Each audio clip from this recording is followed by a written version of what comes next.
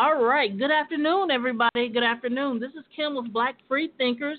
And again, this is Kim with Black Free Thinkers. Hey, thank you guys for tuning in. Those that are going to catch the archives, I appreciate each and every last one of you.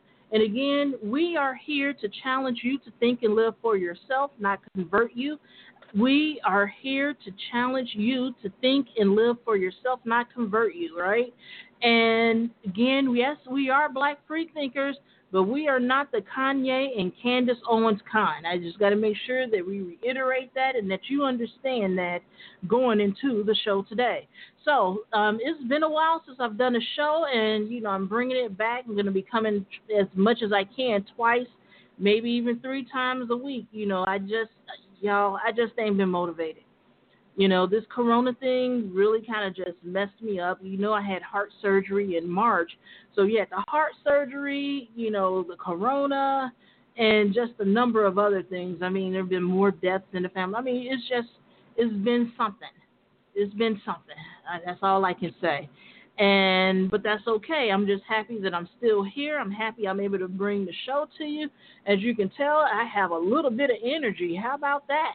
And so, I'm getting back to my reading and all of that because, I got several books that are in the queue. One book I would recommend to you guys is Afro-Pessimism by Frank Wilderson.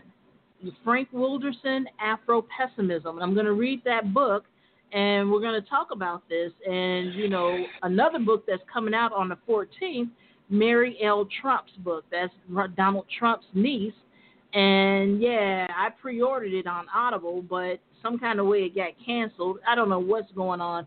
Well, it was supposed to be released on the 28th, and I think they brought the date up to the 14th.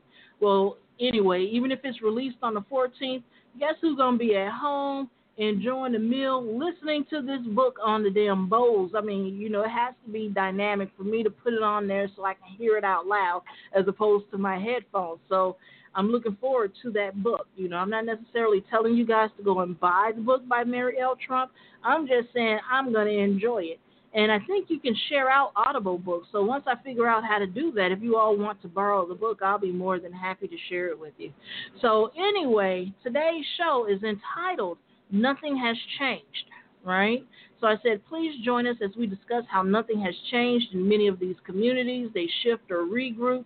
Beware of the people who claim that things are changing and that we should wait and have quote-unquote faith that things are going to get better. They've been telling us that same story for over 400 years. Don't fall for the tricks, right? And so, it's a lot that I want to cover. And because, today's show is a bit of an impromptu show, we're just going to kind of spitball it and put it out there and talk about what's happening right now. So, I want to talk about the corona. And we have Lori with us today. Hey, Lori, say hi and tell everybody a little bit about yourself. Hello, everyone. My name is Lori Wellman. I live in Kansas City, Missouri. I am a Black free thinker, and I'm actually really anxious to get into this with Kim. We've got a lot to discuss, especially regarding Corona. Right. And anything else? That's all I'm gonna say for now. I'm gonna wait until we get into it, because I'm gonna have things to say. So. All right now. So yeah, it's a lot to talk about. Something that's happening with the corona right now. I was just talking to Lori about this. How they're doing pathology reports or post-mortem reports or autopsies on the people who have passed away from the corona, and they're getting a lot of interesting information from what they're diagnosing. And one thing I need for you all to understand is that it doesn't just affect the respiratory system. And there are several different strains that are out there. So I want you all to keep that in mind. But in addition to that, I've been going out a little bit more lately. And when I say going out more, it doesn't mean that I'm interacting with people, because even when I go in the stores, I write out a list. I know exactly what I'm going in there for, and I only interact with the people that work there when I don't feel like walking all over the store to find what I want. No, take me to it, But I'm seeing a lot of people out here without the mask, and especially some white people. And part of me thinks that it's unfortunate because they're playing into that Trump GOP false narrative. Some of them, it'll be okay, and that herd, immunity type of thing there. And then in addition to that, some of them have made it a political statement. How they've turned coronavirus into a political issue, I don't know. But, I saw a young black man out, he worked at one of the grocery stores I went to. And I asked him, I stopped my car and rolled the window down. And I asked him, I said, do you have a mask? And he was like, what? I said, do you have a mask? And he was like, yes. And then he went to his pocket and he pulled it out. He said, it's just too hot to wear it right now. And I said, yeah, you may want to rethink that. And I said, I was just making sure because otherwise I have some extra mask and I was going to give you one. And he was like, thank you, ma'am, and all of that. But, the corona is not a black or brown disease or disorder. They're trying to make us the face of it, but that's BS. So, Lori, you and I talk about these people out here not wearing masks and not social distancing. Care to share a story about what you've experienced with these people not wearing masks or social distancing? Oh, yes. Let's get into that, girl. I have lots of stories. I will start with when the corona first hit. So we're looking at like late February, okay, when people really started becoming aware of the coronavirus. I am an immunocompromised person, so I take no chances at all. I will do everything humanly possible to protect myself. So I was continuing to work, and my little part-time job was in a grocery store, and I'm just kind of walking around, and when I would just randomly walk up to people and ask them why they weren't wearing a mask. Now, mind you, masks were not mandatory at that time. They were suggested. But all the reasons were given why they were suggested. For me, that was enough. They really didn't have to suggest it. They said wear a mask. Damn it, I was wearing a mask. So when I would question people as to why they weren't wearing masks, and I will be specific, I was only questioning black people because I wanted to know, what their thoughts on it, why they weren't wearing the mask. And the most common answer that I received was, I don't need no mask, I don't need no gloves, I don't need no hand sanitizer because I'm covered in the blood of Jesus. Lord. Yeah, that part. Really? You're covered in the blood? All righty. Well, in a month when you're on a ventilator, I want you to tell me how that's working out for you. Because, and even when I tried to educate them, and I was still learning, and I'm still learning. I actually research this virus every single day because new things are always cropping up, and I want to be in the know. I want to be aware of what I'm dealing with. So, but whatever information I had garnered to that point, I would try to share it with them and explain to them why it was important. This was also during the time when, for some reason, black folks had this crazy idea in their head that they were immune to it, simply because it wasn't really showing up in Africa.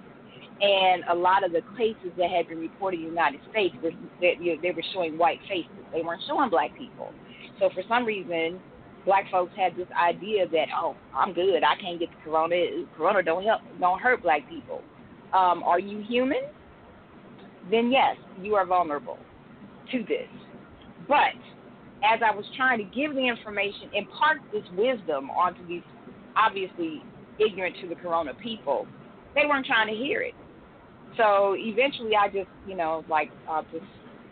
I'm going to save that energy. I don't really even need to stress myself out like that. They're not going to believe until it happens to them or someone that they know and love. Right. Other experiences that I've had now that corona is well established in our country, a lot of the states have opened, all the states have opened up, but there are also a lot of municipalities and localities that are implementing mandatory mask mandates.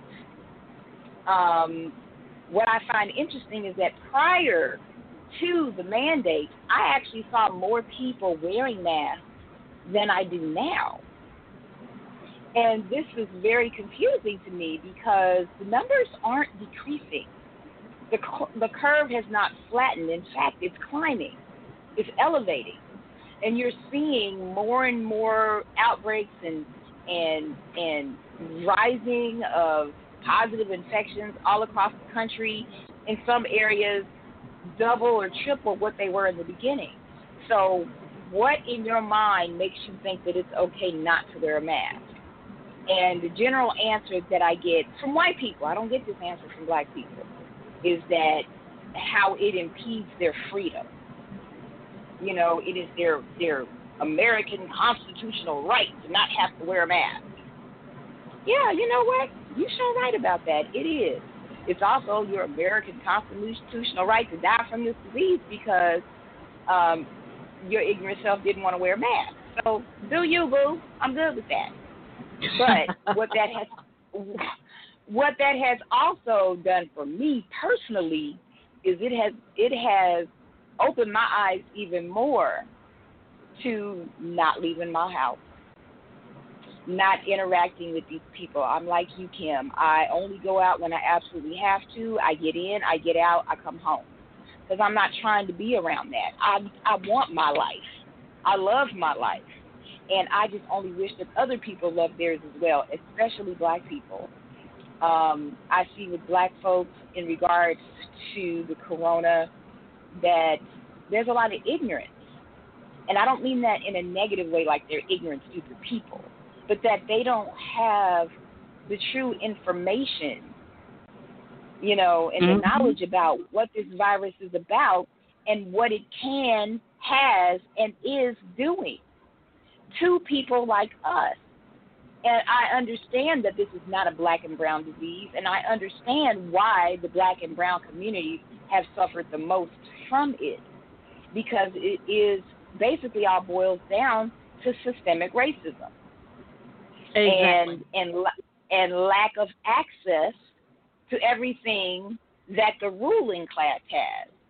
Education, jobs, money, health insurance, that's not Medicaid or free clinics, you know, things of that nature. Which are still biased in and of itself. Exactly. So, I mean, those have been my experiences, and unfortunately, I have to say they have not been positive ones. It makes me weep even more for my people. Yeah, and and it's a shame because they have not been educating any of these communities, but especially the black and brown community when those numbers started coming up, how we were being disproportionately impacted by the COVID-19, and then that's when you started seeing the daily press briefings, how they stopped, and then that's when you started seeing these protesters going out talking about open up our state, open up the country, open up the economy, and these are the same all lives matter people who don't mind letting grandma and grandpa die. If we got to lose grandma and grandpa, then it's okay. And if I was grandma and grandpa and I heard them talking about that, I wouldn't leave them a dime, not one penny. Okay, you don't care if I die, I don't care if you starve. How about that? And we're seeing that. And, the press briefings have started back up most recently. But even now, they're not very informative. But with all of the monies, that are being stipulated for this, why do they not have people out in the community passing out flyers? And it doesn't have to be at the time of day when everybody is up. They can get one of them special passes so they won't be harassed by the popo, so that they can go out and put these on people's doorknobs, put them in, on car windshields, giving them some information. Why aren't there a lot of social media ads playing, telling people about coronavirus and how to protect yourself? And what I say coming out of all of this and watching this, especially the Trump rallies in which wearing masks, were optional. That was your choice. They were going to pass them out to whoever wanted them. but otherwise you didn't have to wear them, and they were not social distancing, right? So Right. how about Herman Cain? I think he got the corona. I think he got coronavirus, and he Mhm. attended one of those as well. Him and some of his family members, and didn't nobody have a mask on. So at this point, since they want to be all quote unquote American about this, let's do it the American way. The people who are out there and not wearing masks, and especially if they know that they have corona but they're asymptomatic, but they insist on going around people, and as well as these, like, even with the Trump administration, when you were registering to go to those rallies, you had to click OK to a disclaimer that they put up there saying that you would not sue the Trump campaign if you got corona. I don't feel that that should be valid. You should be able to go in and sue these people that are holding these rallies and these conferences as well as church services. Now, how more American can you get if you sue your church or one of these businesses and you caught corona from being in their business or their church or at their rally? I feel that if you're going to Americanize this, let's Americanize it the whole damn way. And suing every Oh, damn body yeah. is the American way. Ain't that right? Exactly. Exactly. Yes, it is. That is the American way. You don't like it? Sue me. Okay. That's exactly what I'm going to do. I'm going to sue your ass.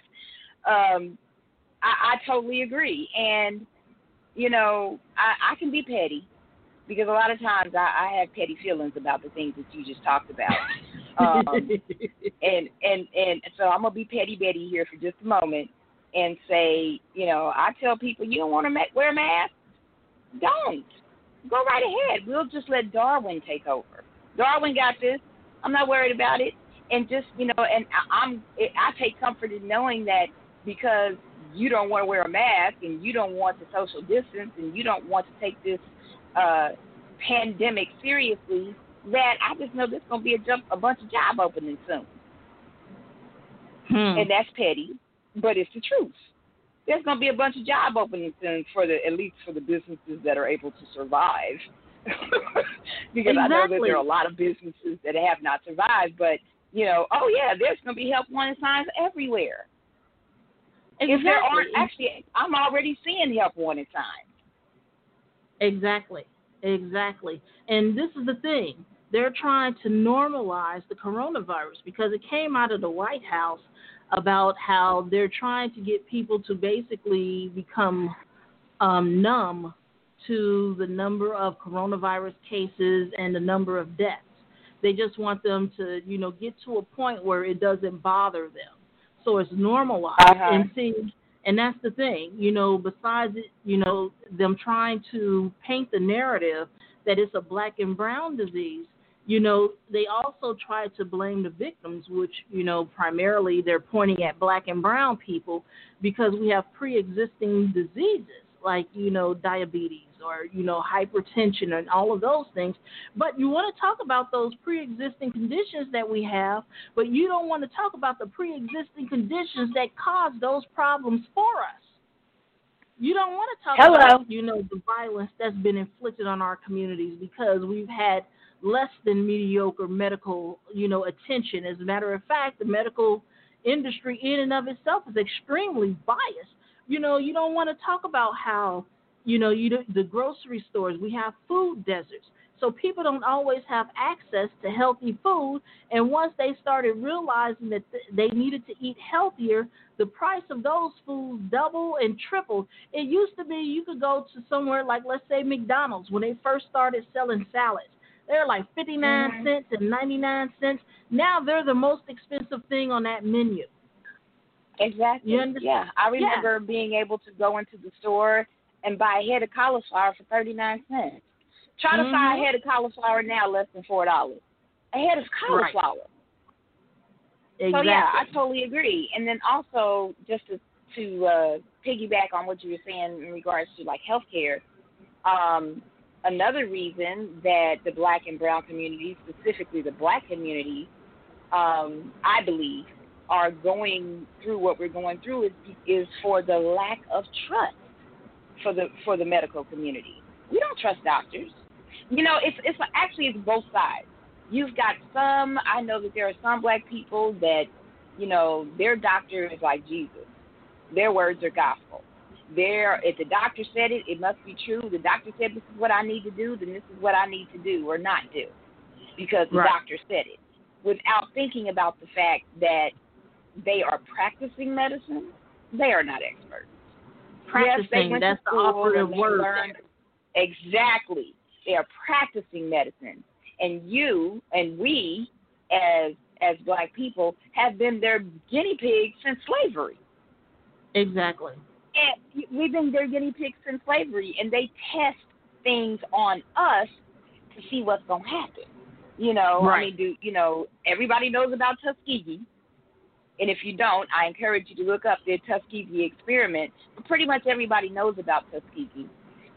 There's a situation, I believe it's in South Africa, where they had all these women believing that they were getting some sort of special medication. I don't remember exactly what it was, but what they were actually doing was sterilizing them.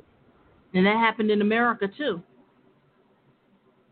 Okay, there you have it. So, that's my point. That's also probably another component of why we are suffering, because a lot of us don't have trust for doctors to even go and be seen about. Exactly. We've learned to be distrustful of the medical system, and it is a very well-earned distrust. And It's just, I just sit back and I just look at these things, and, I'm one of those people, I go in and I kind of dictate to my doctors, because I don't have time for you to guess and experiment. Look, I've been writing down what I've been experiencing for the last year or the last several months or the last several weeks. This is what I think it is with my research, blah, blah, blah. I need you to do this test, and I have it all written out. And I say, and you can run any other test you want. And, I've had some doctors, one specific Indian woman that I fired, and she was like, well, no, that's expensive. And I'm like, I have the Cadillac plan, run it. Well, I don't think that's what's wrong with you. Okay, tell me what's wrong with me. I don't know. Well, I'm trying to help you get to that point. And she wouldn't do it, so she got fired. And I went and found another Indian woman doctor. She ran the test, and I was correct.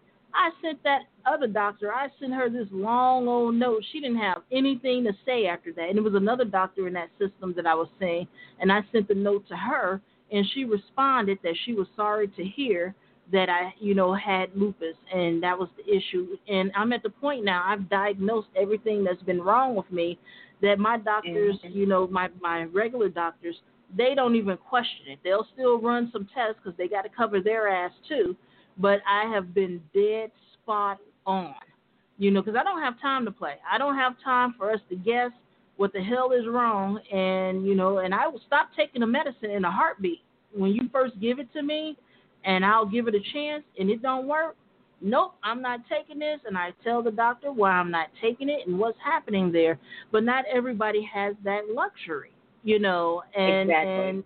Right, and that's why they fought so hard in Chicago to get a trauma unit on the south side, because they were, turning out a lot of people that were, and that were being shot and had car accidents, and they were sending them over to another hospital, which was like 30, 45 minutes away, and don't let there be traffic, right?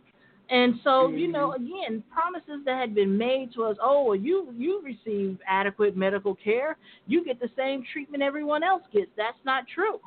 And even now, and it doesn't matter if you have the Cadillac plan or you're in a walk-in free clinic, you should get the same type of service that somebody that has a damn black card and have one of these concierge insurance, policies.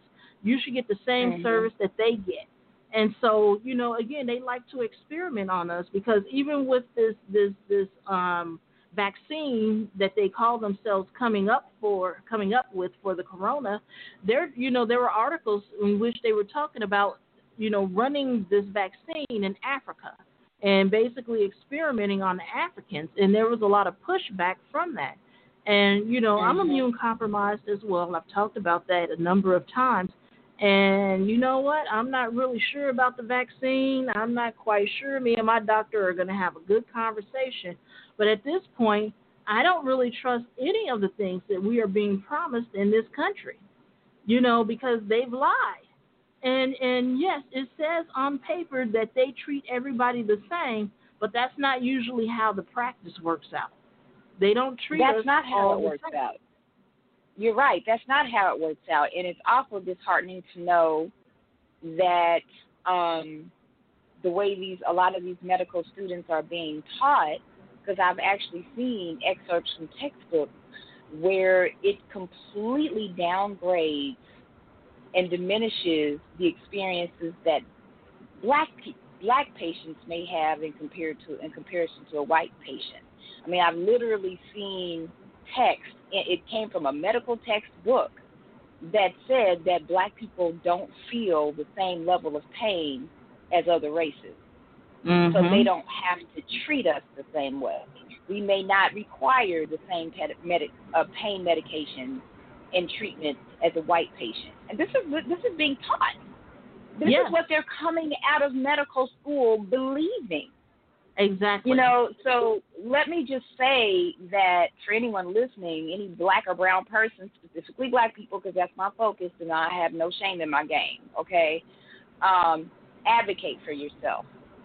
Don't just automatically trust and believe everything that your doctor is telling you. I'm not saying that your doctors are lying to you. I'm not saying that. But I'm saying, you know, give them the side eye. Collect the information that they've given you and research it yourself. Or if you already have an idea of what might be going on with you, or if you are fully cognizant and aware of your symptoms, research it before you go to the doctor. So you are right. walking in armed with information in hand to be able to share with them about what you have found and what you've researched, and then collaborate with them on your care. And see, that's what I believe medical care should be. It should be a collaboration between doctor and patient, not just taking what the doctor says, you know, just firsthand and not questioning or disbelieving anything that they're saying. You have to advocate for yourself.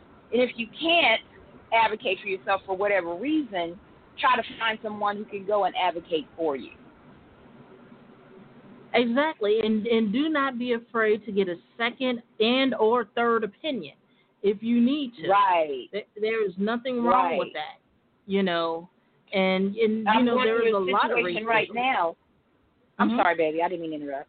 No. Go ahead. No, I was just saying I'm going through a situation right now in my own personal life with my partner and her mom, who's in her mid to late 70s, I believe. And I believe that she's being over-medicated. And this situation has been going on for a couple of years, and I keep telling her family, they're over-medicating your mother. There's no reason that she should be behaving this way or be going through these things.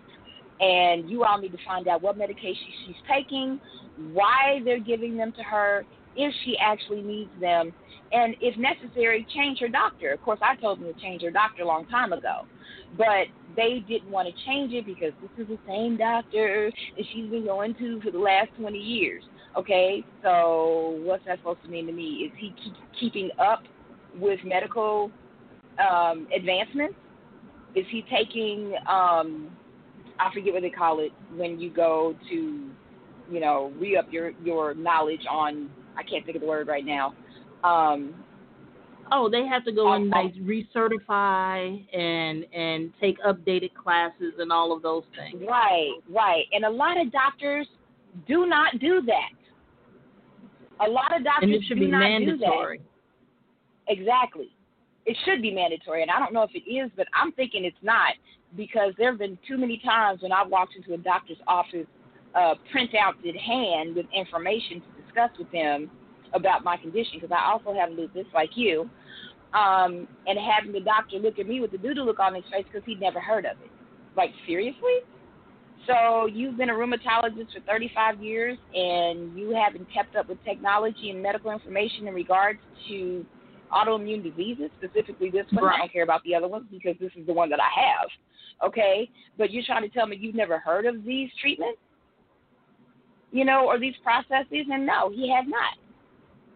So that's why, again, I will stress, it's very important for you to advocate for yourself and know about what's going on with you, and don't just assume that the doctor knows everything and is going to, do some miracle for you.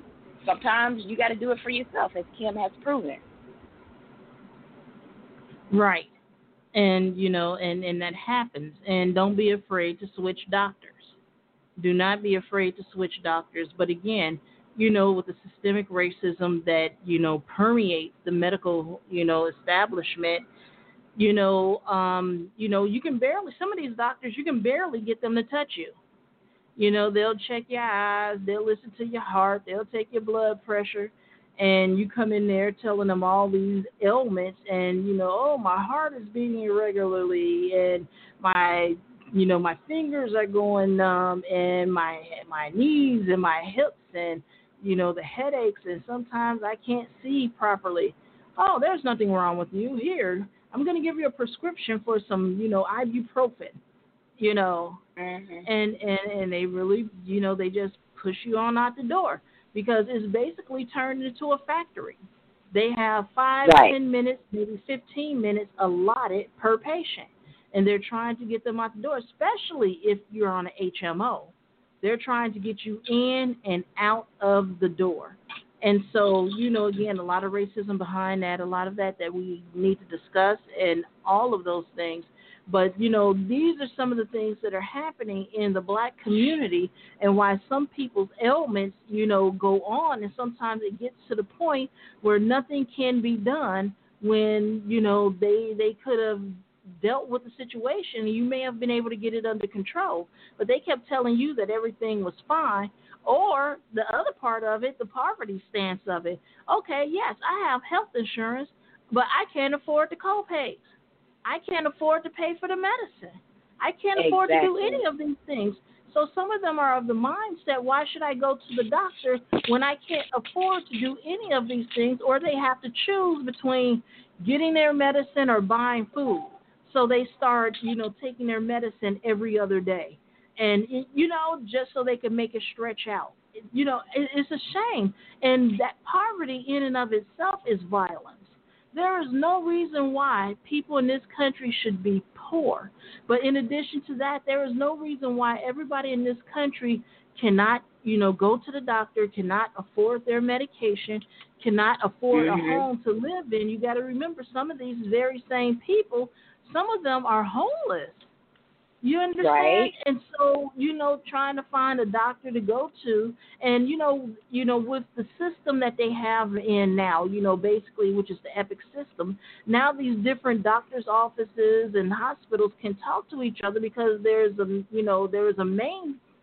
mainframe in which all the information is kept, and they're able to share it out to each other, so you can't go to 50 doctors under your same name and get 50 prescriptions for opioids, because they'll know you're shopping doctors and all of that.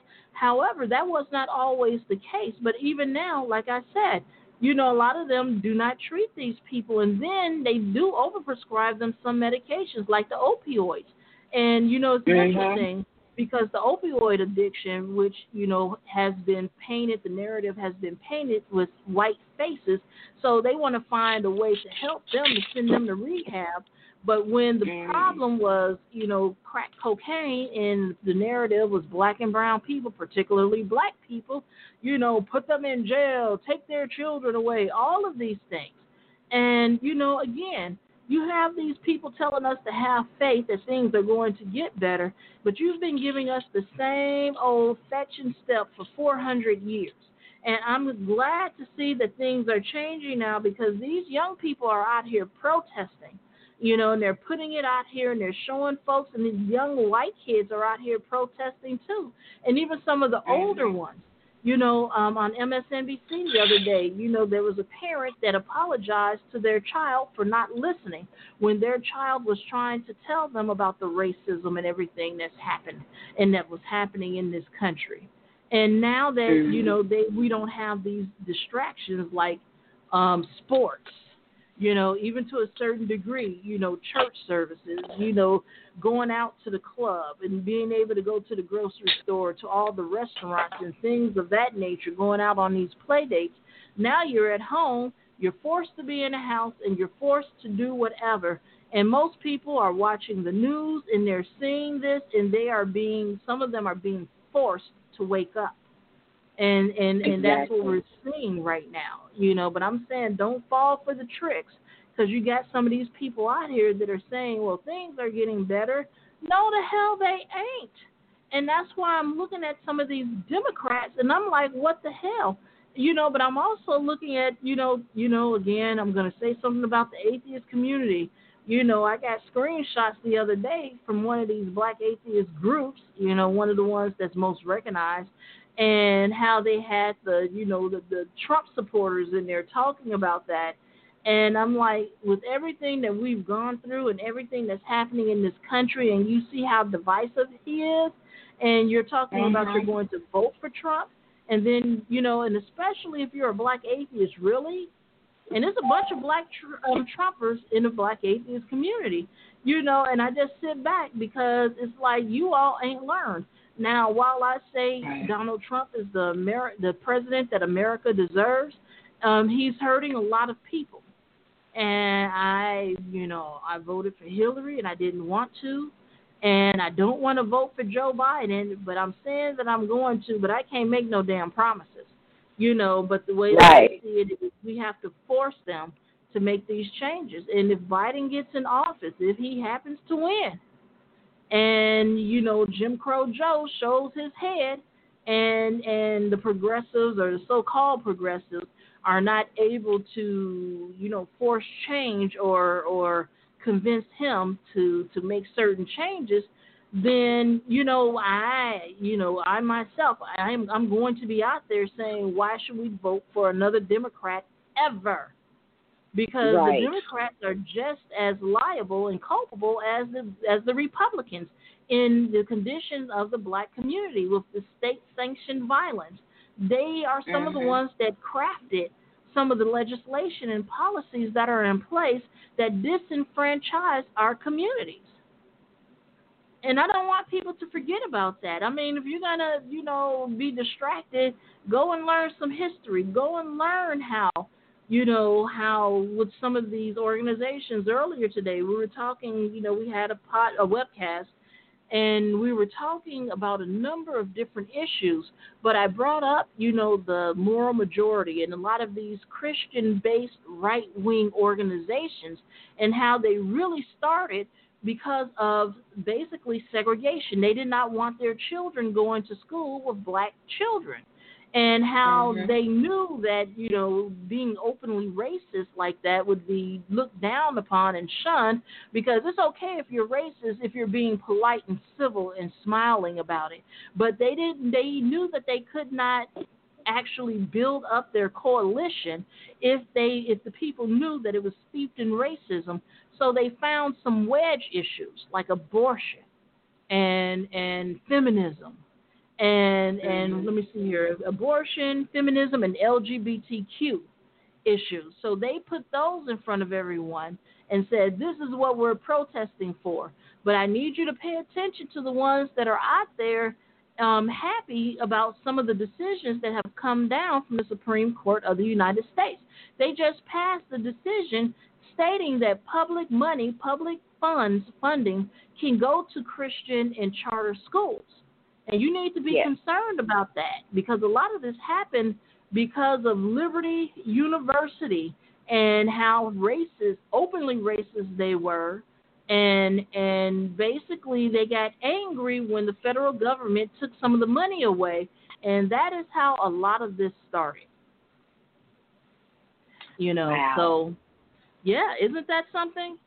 And when you come out and you tell them about these things, and you tell people about these things, they're looking at you like you've lost your mind. And I mean, even before those people started up with their campaigns and their particular movements, if you go all the way back, there have been a number of times, particularly in the South, in which they have closed down the public schools because they did not want the black children going to school with the white children. And in some cases, they did not want the black children educated.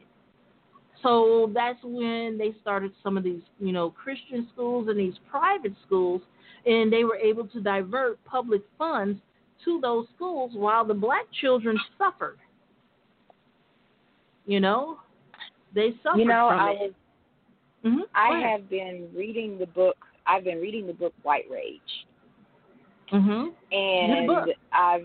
it's an excellent book. I just started reading it. I think I'm on the third chapter now. But in that, they were talking about Reconstruction and how Reconstruction started and stopped so quickly and the reasons why.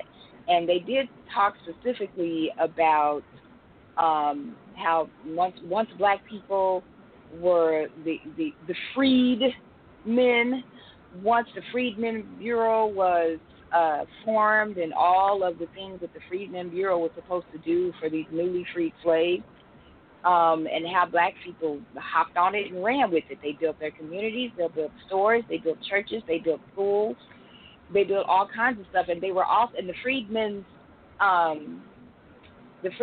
Council was also responsible for supplying them with the things that they needed to do these things.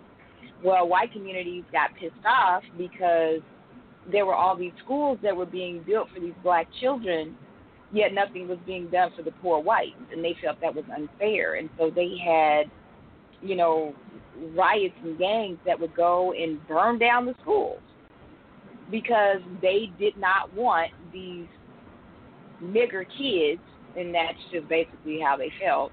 They didn't feel like these nigger kids should be able to read or should be able to learn more than their white children, or they didn't think they should be able to read or learn at all. So they went and they burned down these schools, and they, we all know what all the different black communities that were thriving and bustling and how they were destroyed by the jealousy of racist whites. And, but my point was specifically about the schools, because that's what you were talking about how, oh my God, the racism, it just boggles my mind that they did not want black children to have anything over the white children because the black children were second class, substandard, subhuman, and didn't deserve to do that. And if this was a white country, it was for white people and white people only, and you all are just chattel. Right. Basically. Right. That's basically what it is. And you're absolutely right in that assessment, because again, what's interesting is, you were talking about education, and, I'm thinking about Brown versus the Board of Education, right? I tell everybody justice has a price. Justice is expensive, right?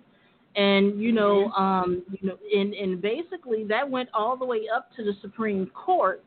And, at first it was separate but equal, right? But, then it got to the point where they were forced to integrate these schools.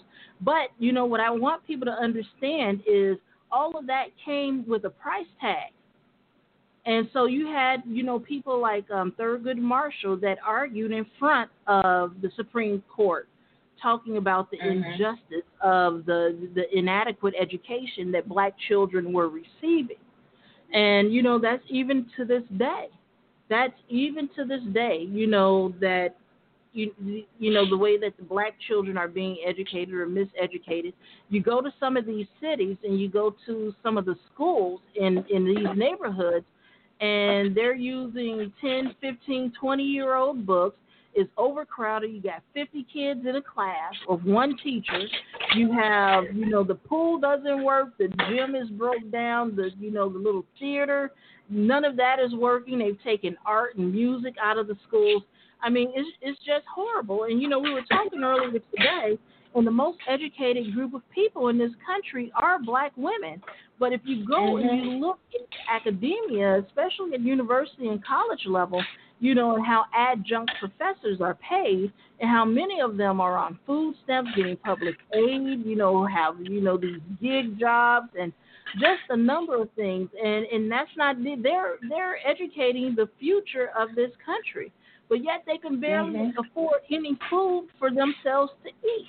And so, Yes. I'm saying all of that to say this is that we really need to be mindful and to pay attention and look at the racism even within that. Because right now they're telling a lot of these foreign students either you find some college that you can transfer to and you can show up to classes, or you go home and do it online from your home, wherever your home happens to be. But in addition to Mhm. that, you have a lot of these, like I said, there are a lot of black women and men that work in academia. And what happens is with some of these colleges opening back up, they're telling, their black professors and their administrators and staff, they're saying that you have to show up to work. You have to be there. And yes, corona is real. You're going to have to find somewhere to put your child, your black children, and risk exposing them to the corona, because we need you on this campus. We need you to help make our business, run, to help make our business look good, even if it's at the risk of you and your child's life. So how does that work? I just read an article probably 30 minutes ago about that damn Betsy DeVos, saying that it is her intention to force schools in this country to open. Yes. And she's going to force them to open full time. She wants 5-day-a-week classes, no social distancing, no precautions, because, quote unquote, our children is suffering. She totally disagrees with distance learning. Her position on that is that distance learning was a failure, that the teachers didn't know what to do or how to do it, and a lot of them just gave up. And so the kids did not spend their last 2 or 3 months of school learning anything, which is why she wants to force the schools to open again. And, coronavirus be damned. Now, and we all know that the people who are going to suffer the most from this are the children who go to public schools, who are primarily what colors? Right. They don't give two flying whatevers about us or our lives. They just want to, and this is all, I believe, this is all, geared towards the push to keep Trump in office. Exactly. See what I did? I opened up the country. I got businesses back. The economy is booming, and our kids are back in school, and the parents can go to work. What good is all that going? First of all, the parents are afraid to go back to work. The parents are afraid to send their children back to school because, whether they want to believe it or not, a lot of people understand how serious this virus is. There are a lot of people who don't, but there are a lot of people who do, and these are the same people that I'm not going back to my job, or I'm not sending my child back to school. You're telling me there's not going to be any social distancing, there's not going to be any kind of precautions taken whatsoever, and I have to have my child there 5 days a week for a full school day just because you have an agenda and you don't really give a damn about whether or not my child lives or dies, or the teacher lives or dies, or the administrators live or die. You just want the school back open. Right. Exactly. And I believe it all has to do with keeping that man in office. Exactly. And her keeping her job. Exactly. And, the thing is that, he's already reached out to some of these other countries, Russia and China, and what he was trying to do over there with, Rudy Giuliani going out and talking to these different people. And it's just, the whole thing is because of everything that he's doing and that he's done, again, he's another example of white people in this country, primarily white men, who in general are ungovernable. And I'm going to have to find that article and put it back out there again for people to understand that. But again, 400 years of them playing these games and, and tricking people and making false promises, because I'll say it again, the Democrats are not necessarily any better than the Republicans. And the reason why I Right. come down so hard on the Democrats, especially these moderate, liberal, progressive Democrats, is because again they know the buzzwords. They know what to say. They Mhm. understand the rhetoric. They can sit here and wave their woke cards around, saying yes, all of these things. But then they leave and microphones are off and the lights are down, and they say, I don't want my kids going to school with these black children. I don't want these Mhm. black people living in my neighborhood. I don't want these black people in my social club. We don't want these black people coming to our conference or our conventions. We don't want these black people in our circle unless they are willing to be tokenized, Mhm. and allow us to direct them and their organizations and then go out and be, our mascot, if you will, and say the talking Right. points that, we deem that are acceptable. And, the whole thing is really interesting because, I talk to people about this, I tell them about it, and a lot of them have woken up. I've been thanked by several white people for me exposing the fact that, in the atheist community, how the atheist community at large is dedicated to white supremacy. And how Mhm. they created a soft place to land for these alt writers, these white supremacists, these white nationalists, and I mean, and the same thing goes to some of the black nationalists that are over in the Mhm. atheist community. Again, they want white supremacy, but in black face, and that's the reason why they get along. Oh, well, if these people are so bad, Kimberly, why is it that I get along with them and we have a lot in common, and they believe the same things I believe? And I'm like, they have internalized racism, internalized Right. patriarchy, internalized misogyny. And that doesn't just mean men. There are some black women that are highly patriarchal and very misogynistic.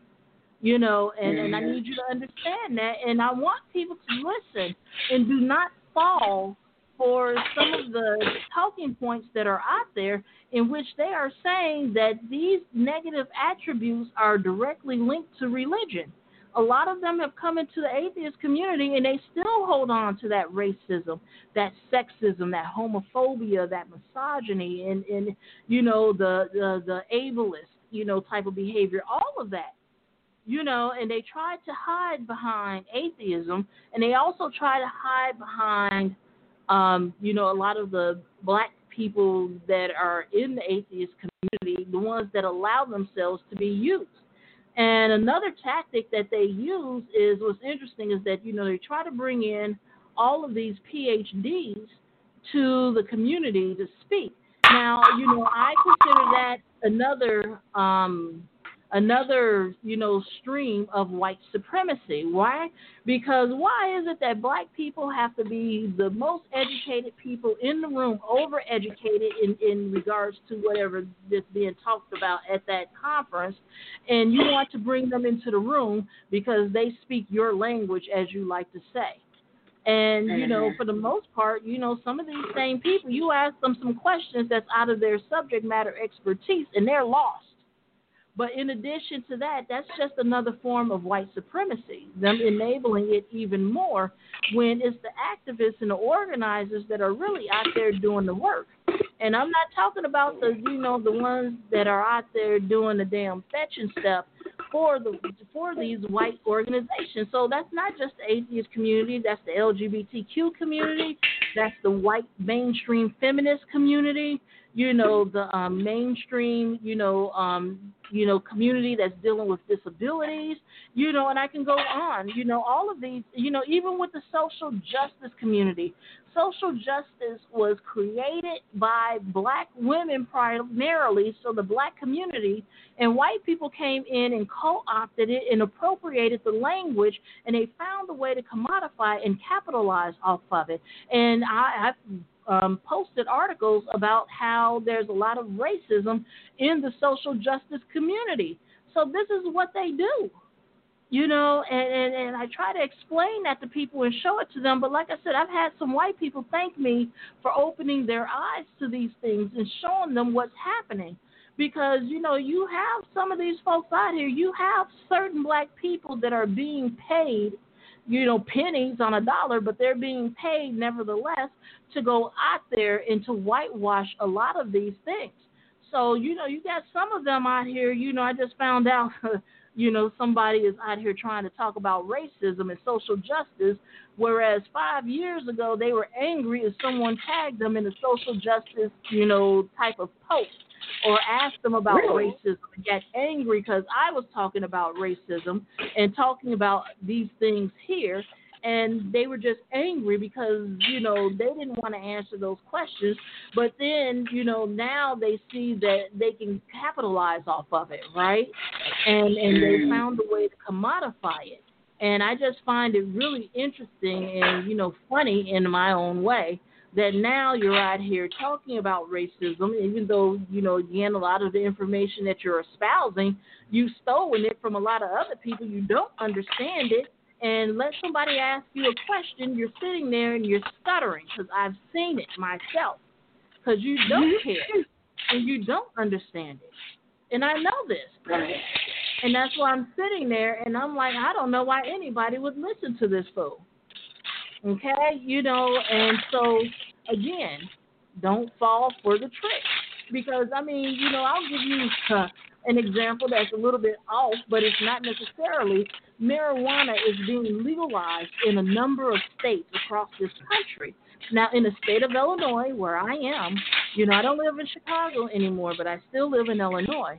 And what's happening is there's this program that's called social equity.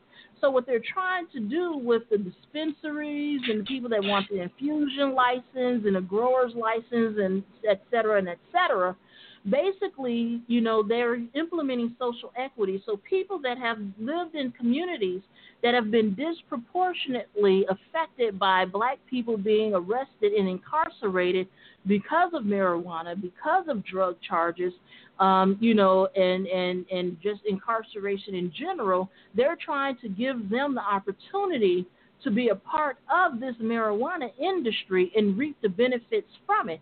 As a matter of fact, in Evanston, Illinois, they are calling it a reparations program, right? And it's called social equity. The black people are, and brown people are the social equity. So they're forcing these white business people that want to go into the marijuana business, be it medical or recreation, own a dispensary or what have you, transportation, they're forcing them to have some black and brown partners.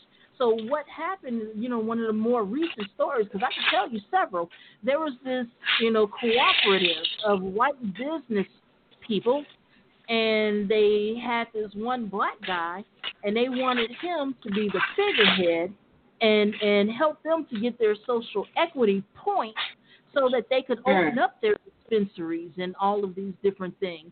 And he would have absolutely no say-so and no power, but they would pay him so that, he can be the face and so that they can open up and establish their businesses. And the same thing happened when they started having these contracts and giving out these contracts for the government. And that's one of the reasons why, I talk about EEOC and affirmative action, but it's benefited white women more than anyone else, because as long as they had a white woman who was considered a minority in their business, like their wives or their siblings or whoever it may be, then they were able to get some of those contracts. That was happening then, and the same thing is happening now. And so I just wanted to bring it to, everybody's attention. And I'm going to give the call-in number. If you want to call into the show, the telephone number is 310-982-4273. And again, that's Lord Jesus. Oh, here we go. We're going to start again. The telephone number is 310-982-4273. Again, 310-982-4273. And if you want to speak, you have to press 1 so I can see that your hand is in the air. So, again, a lot of shit ain't changed. Ain't nothing changed. It's the same game that's being played. They just got different names. Instead of it happening in St. Louis, it may be happening in New Orleans or what have you. And they want us to believe, especially when you're talking to some of these libertarians, and they're double speak because they believe that everybody is stupid but them, right? And they say, well, in the Constitution it says all men are created equal. So all men are created equal. The end. And I'm like, oh no, the Constitution says that, but that is not how things are, and that's not how it's being enacted. Institutional systemic racism is very real. And then also, like I said, be very attentive and discerning when you're listening to certain black people, black and brown and other people of color that are out here that are very much so white adjacent, because they will get out here and try to say that racism is about one group of people not liking another group of people, or one person not liking another person. And they've tried to simplify and dumb it down to the point that they're making it about somebody's feelings being hurt. And that is the furthest thing from the truth. It's about the systems, the laws, and the policies that have been put on the books from the very inception in this damn country when they decided to bring over, slaves or enslaved people. And, if you go back and you read some of the writings of some of the founders of this country, they've written that they've implemented and put together systems that will basically block black and brown people, people of color, out of the system, so that they will never be able to catch up. They will never be able to, enjoy, the full benefits, the full, pursuit of happiness in this country. And that is still being implemented to this day. And you have people right now that are saying that we are in a new phase of reconstruction. Now, I agree with that to a certain degree, as far as, the ability for this to turn into a new reconstruction. And, and I used to say a new civil rights movement, but the civil rights movement has started since, it started when the first slave tried to escape the plantation, and even to this day. So, I just believe that it's happening in phases. But the thing is that, again, you have a lot of people pinning their hopes on the Democrats and Joe Biden. And I'm sorry, I just really don't believe that a lot of change is going to come forth. But, I'm going to give them a chance. But the minute Jim Crow Joe says some old crazy shit outside of you ain't black if you vote for Trump, and some of the other things that he said that got everybody up in an uproar, we'll see. And again, I'm not voting for Trump, and I'm not telling anybody to vote for Trump.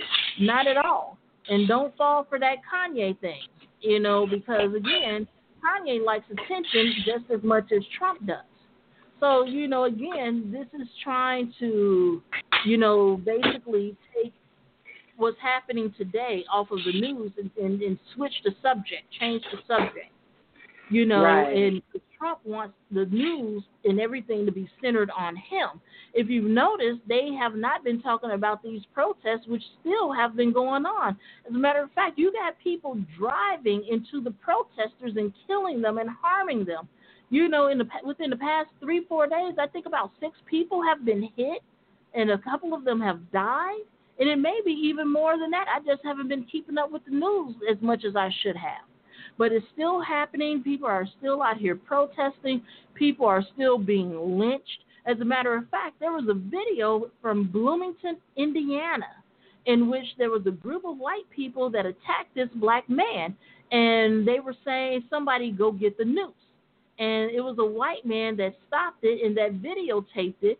And, and had that evidence. And they had the mayor of Bloomington, Indiana, on MSNBC last night talking about what happened and how he knew the young man that was attacked. He knew him, and he had known him for 5 years. And, so he was talking again, going into that respectability politics, talking about how that young man was upstanding. But whether it was, that young man who's upstanding in a community of, good repute and all of those things, and he's been to my house for a mimosa and some potato salad with raisins and carrots in it, so he's a friend of mine, whether it's him or Ray Ray on the block whose pants are falling down because he likes wearing them low. It doesn't matter.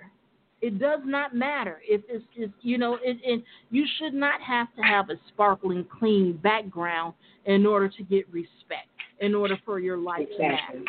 And it has not changed. A lot of black people have been railroaded. I mean, there have been videos in which, Wilmington, North Carolina, the police officers there. Now, mind you, these were new police officers that got caught doing this.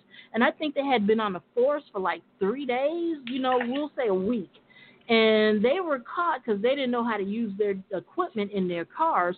But they were talking about, black people. And they were talking about how they hoped that martial law was implemented so that they could go out and start slaughtering black people. And I don't understand why people think things have changed. Because one of the arguments that I had with the people in this white humanist group that I went to visit, and they kind of kicked me out, was because they were like, well, lynchings aren't that bad anymore. It's not that many of them happening now. And I'm like, yes, there are. What do you think those videos are? That's just an electronic version of the lynchings because, they used to cut off their genitals and take pictures and have a picnic and take the kids out.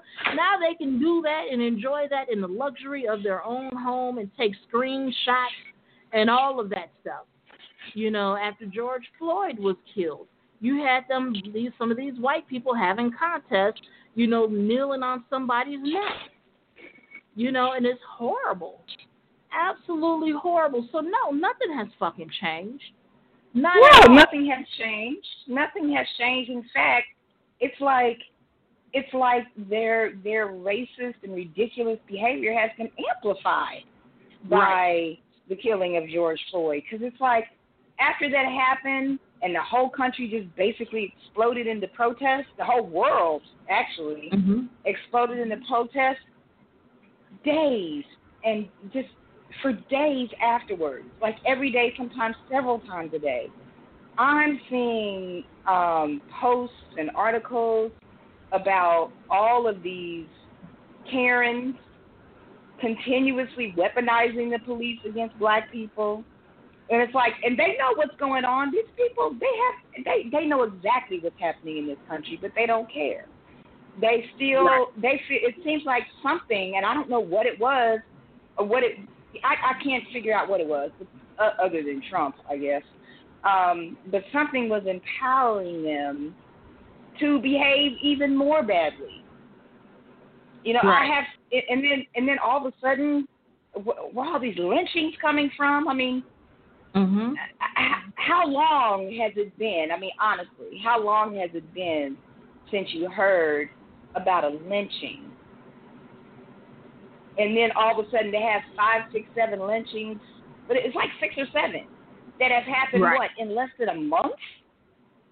Exactly. In less than a month. Right. Exactly. And we got a caller with the here. Go ahead, Lori. Oh, okay, I'm sorry.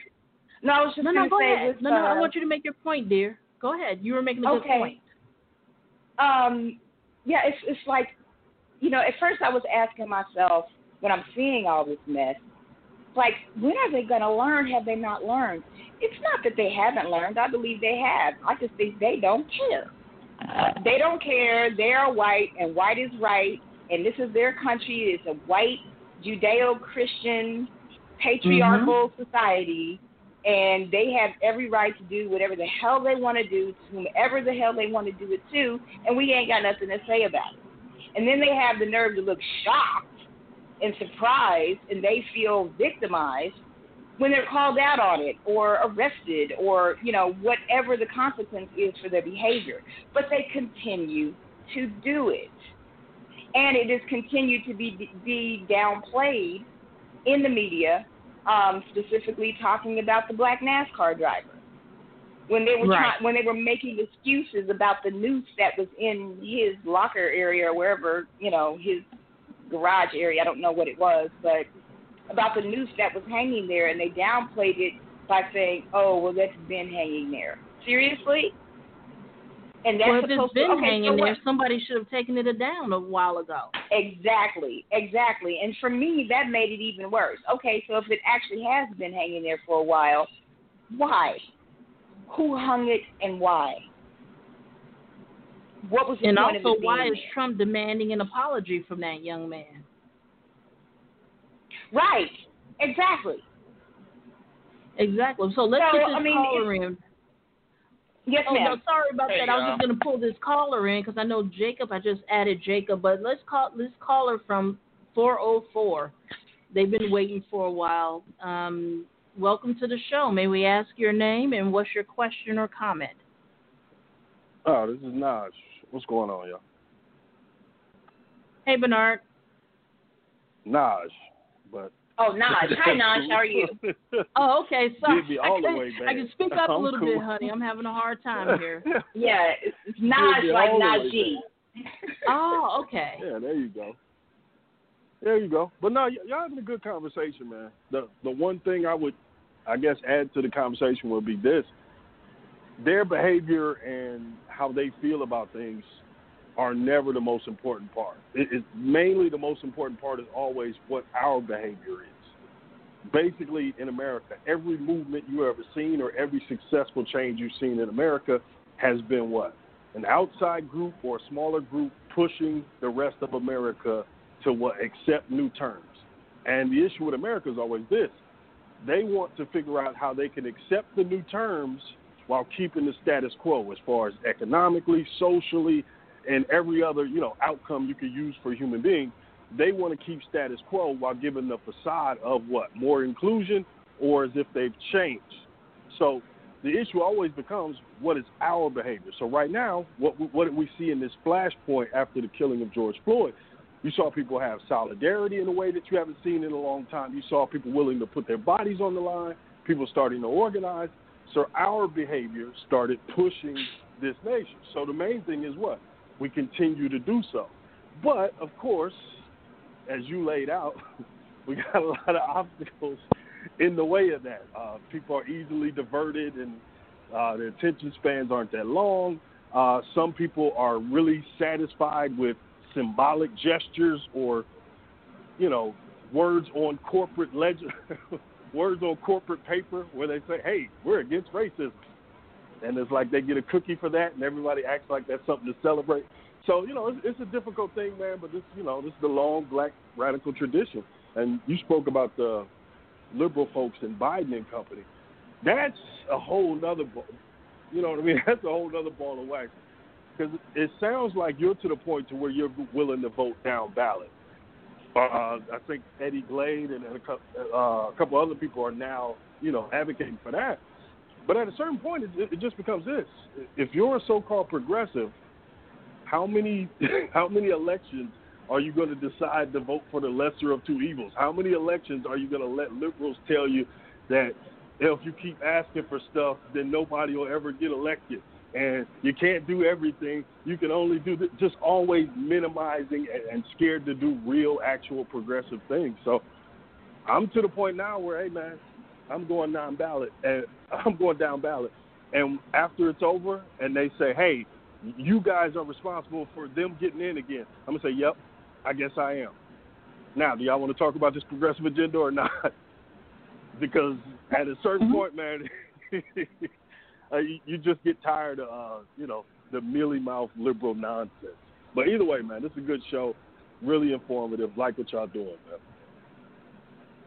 man. Excellent. Well, thank you for the call. Thank you for the comment there. And I do believe we should have a third and fourth party. I really do believe that. And, and I've said a long time ago, how the Democrats, that some people should do what the Tea Party did. And when they took over the Republicans, that should happen to the Democratic Party. But if that doesn't happen, start these other parties. But I know Jacob kind of sees it a little bit differently. Jacob, did you want to expound on that? About expanding the Democratic Party, yeah, I do think that. Take it over. That's my whole thing. I don't really see it differently in that regard. I'm like, take it over. Yeah, I just, since I've been in the party and since I've been on the executive committee, I kind of have an idea how to do it. I've seen it done on a local level. So I just, I've seen the mistakes and I've seen how to do it. And this is actually the time to do it. It's a presidential election year. That's when you select all the officers and presidents on down. So, and if you come into a lot of these DNCs with, say, 500 members or 150 members, hell, just take the protesters, go down there and register up. Hey, you can take it. Then on the next level, you can go ahead and take the state party too, state chairmanship too, and start getting some stuff done. So that's the way I see it. I'm more of like the nuts and bolts guy about how to do it and get some real progressive change going on. Yeah, because when I was working with Black Lives Matter Chicago, I kept telling them that they needed to run people for aldermen and commissioner seats in Chicago, and not only in Chicago, but just all throughout the country. I feel that, because that was the direction that, the Black Panthers was going in. They were getting ready to start running people for office. And, when I went to the Black Panther anniversary conference, Elaine Brown talked about that extensively, about, how we have to seize the power. Because if you don't seize the power, you just... Oh, I'm sorry. No, go ahead. No, you go ahead, Ron. I was going to say, if you get an interview with Bobby Seale, that's the only thing he's going to talk to you about. Like, it'll get really long with that. And that's good conversation. The Chicago BLM, Anita Alvarez, getting rid of her after those shootings that she tried to cover up. We got rid of her, and that's how Kim Foxx got in there. That's a big accomplishment. People don't talk about enough because they try to act like these groups haven't done anything electorally. But ultimately, it comes down to this. Can you have a party represent working class folks and also Wall Street / Silicon Valley? Can that party serve two masters? And I make the statement, no. So, no, you can't. That just has to be addressed. In addition to, getting rid of Anita Alvarez, they also worked with other community groups and got reparations for the Black people that were being beaten and railroaded into jail sentences in Chicago. And that's the reason why I tell people, look at Chicago as an example on how they got reparations, and they should be using that all across this country. But I think Jacob was about to make a comment there. No, I'm fine. Oh, okay. Yeah, I'm fine. Yeah, so it's just the whole thing is interesting, but again, I believe that they feel as though once they open back up the country and the economy and get the sports back on TV and people can go to church 5-7 days a week and do all of these things, I believe they feel that people will be lulled back to sleep, and we can't afford to let that happen.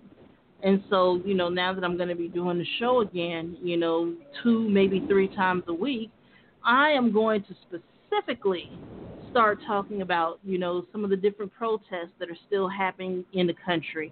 Talk about the people that are being killed, and I know I'm going to focus a lot on Black women and girls because that's not being amplified enough, but I'm going to talk about the Black men and boys that are also being harmed, in this country and killed and incarcerated without cause because, it's starting to come out more and more how some of these police officers have planted evidence on people. And again, we need to even talk about what happened down in Atlanta when they started having those sick outs or the call outs, and how they weren't answering dispatch when they were being dispatched to go to a certain community. And then now they're trying to get rid of that, what is it called? Immunity, that civilian immunity, I believe that's what it's called, for police officers. Yeah. So if they get rid of that, now the police officers can be brought up on charges, and there are a bunch of police officers that want to quit.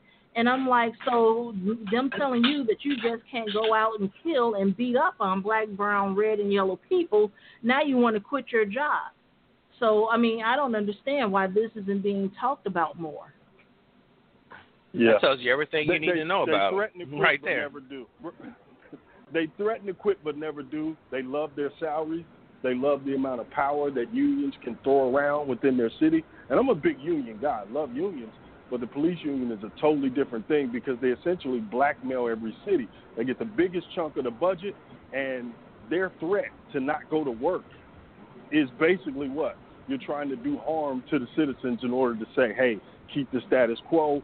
Don't judge us. Don't think that you're going to hold us to account for anything that we do. You saw the mayor, immediately when this happened, she started backtracking and trying to figure out ways to ingratiate the police into the conversation when no, it was about accountability and the abuses that they do daily. Because we talk about the killings a lot, but we don't talk about the daily interaction, the harassment, the let me see your ID, where you going, who are you, like the people they just rough up on the daily, the people who they escalate conversations with that normally would just be a traffic stop where you're just showing your license and insurance, where they escalate it to something else. Those are the things, that are not talked about nowhere near enough. And you saw the mayor the other day. There was some shootings in Atlanta over the weekend, and the mayor comes out and basically throws a shot in the dark at BLM as if to say, well, see, this ain't got nothing to do with the police. This is y'all black-on-black crime, and some type of, salute to the right-wingers who would never vote for her anyway. But, you just watch this, and it's so disappointing, man. But our mayor's named Keisha, so black folks was happy down here when she got elected. But here we are. Neoliberal. Yeah, I Negroes. mean, some big things.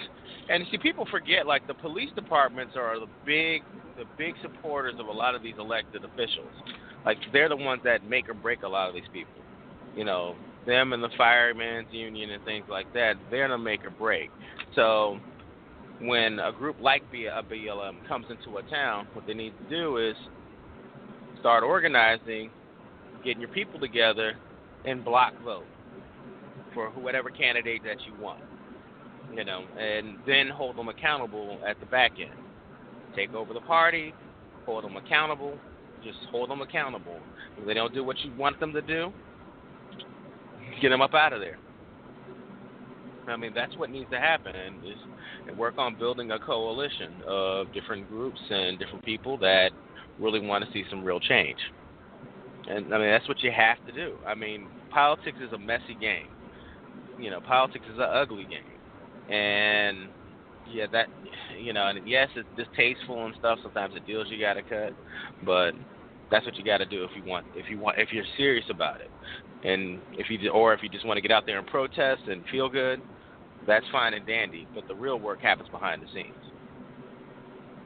I could do more with a couple of phone calls than I could ever do getting out and protesting. That's real. So. Yeah. So I mean, I understand. But the protests definitely are needed as. Oh, the protests help. They work. Yeah. Oh yeah, they help.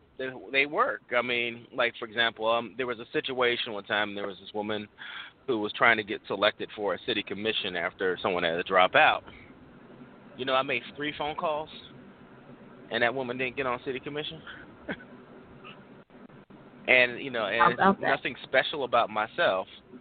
It's not something special about myself. It's just knowing how to work the system. And I'm saying, like, in the amount of people we have and the amount of energy that we have, people actually care about getting my endorsement. And we can have that. I mean, I'm nothing special, and anybody can have this type of pull. But the way you have to do it is you have to put in the work, put in the time. And that's what I would suggest. I'll just say this on my way out.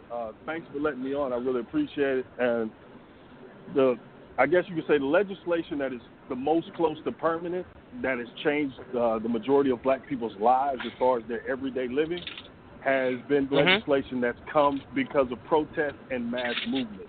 It has not become because we got elected officials in, and those elected officials pulled levers within an already corrupt system. It's come when we put bodies out in the streets, because basically the idea that stopping the system or saying that this system is not running in a correct way or exposing that just just the eye of that, just the lens of that, being on video and things like that, that makes them act immediately.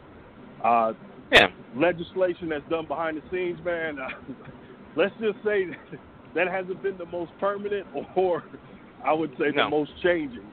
So, I mean, it is what it is, man. It's a small disagreement, but overall, we all agree. I agree with you on that. Who we're looking at, I agree with them on that. But the riots, I'm definitely the DC riots did the most to get civil rights. Okay, let's be real. The riots in DC did the most to get civil rights. So. Indeed. But yeah, I'm gonna download this show. I didn't know about y'all. Now I do. So be definitely checking out y'all podcast, man. How'd you find out about us, Naj?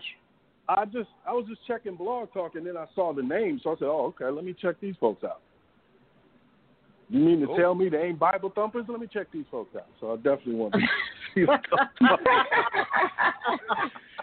Well, Kimberly and ourselves Kimberly and ourselves also have groups on YouTube. I mean, on Facebook, and we also have a channel on YouTube too. That's Black Atheists and Agnostics United, and we have a channel there too. So you're welcome to come and check us out too. And we also do shows for BAAU every Wednesday and Sunday at 1 p.m. Central, 2 p.m.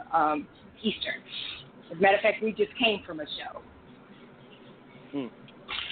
Putting that work in during quarantine. I love it. Get that content out there. Let people hear some stuff of substance so people ain't listening to Charlemagne the God for their political education. Thank you for the work y'all do. Y'all have a good time. Well, he's a starting point. He's a starting point. Exactly, but that's okay. And the show that we did today for BAAUI, I will be uploading it to YouTube after we're done with this show today, and then I'll post it in all of our groups. It'll be on my wall, the Black Free Thinkers page, the BAAUI public page, as well as People of Color Beyond Faith, and I'll make sure I tweet it out as well. So, just look for the Black Free Thinkers page, and ours is the one. You'll see a guy, and he's standing up and he's walking, and I think he has a protest sign, and you see a big old fire in back behind him. And it was one of the pictures that were taken in Ferguson, and I just thought it was so profound that I've left it as that picture for that particular page for a long time. Or you can just look up Black Free Thinkers Kim, and you'll see it. Because if you go to facebook.com/blackfreethinkers.kim, that's me. And the profile picture says unapologetically black. That is who I am. Gotcha. All right. Well, now you know how to find us, Naj. Yes, ma'am. It's all good. Okay. All right. So, we have been talking all morning and all afternoon. So I think we're going to wind it down. We've been on for about an hour and a half now. But Sunday I'm going to do another show. So, again, you can find this show on Blog Talk Radio. You can find us on iTunes. You can find us on Google Play. You can find us on Spotify. You can find us on Stitcher and a number of other places. So I just want to let you guys know how much I appreciate you. Thanks for joining us today, especially the new people. Welcome. Welcome to the party. We have graham crackers and lemonade over here on the dark side, okay? So, again, thank you, Jacob. Thank you, Lori. Thank you, Naj, for joining us today. I hope those of you that are listening, I hope you're able to learn something from the show. Sunday, we'll be back, and we're going to let you have it. So, with that being said, this is Kim of Black Free Thinkers. We are here to challenge you to think and live for yourself. And again, we are here to challenge you to think and live for yourself. We are Black Free Thinkers, but not the Kanye and Candace Owens kind, y'all. Have a good evening now. Talk to you in a few days. Take care. Bye-bye.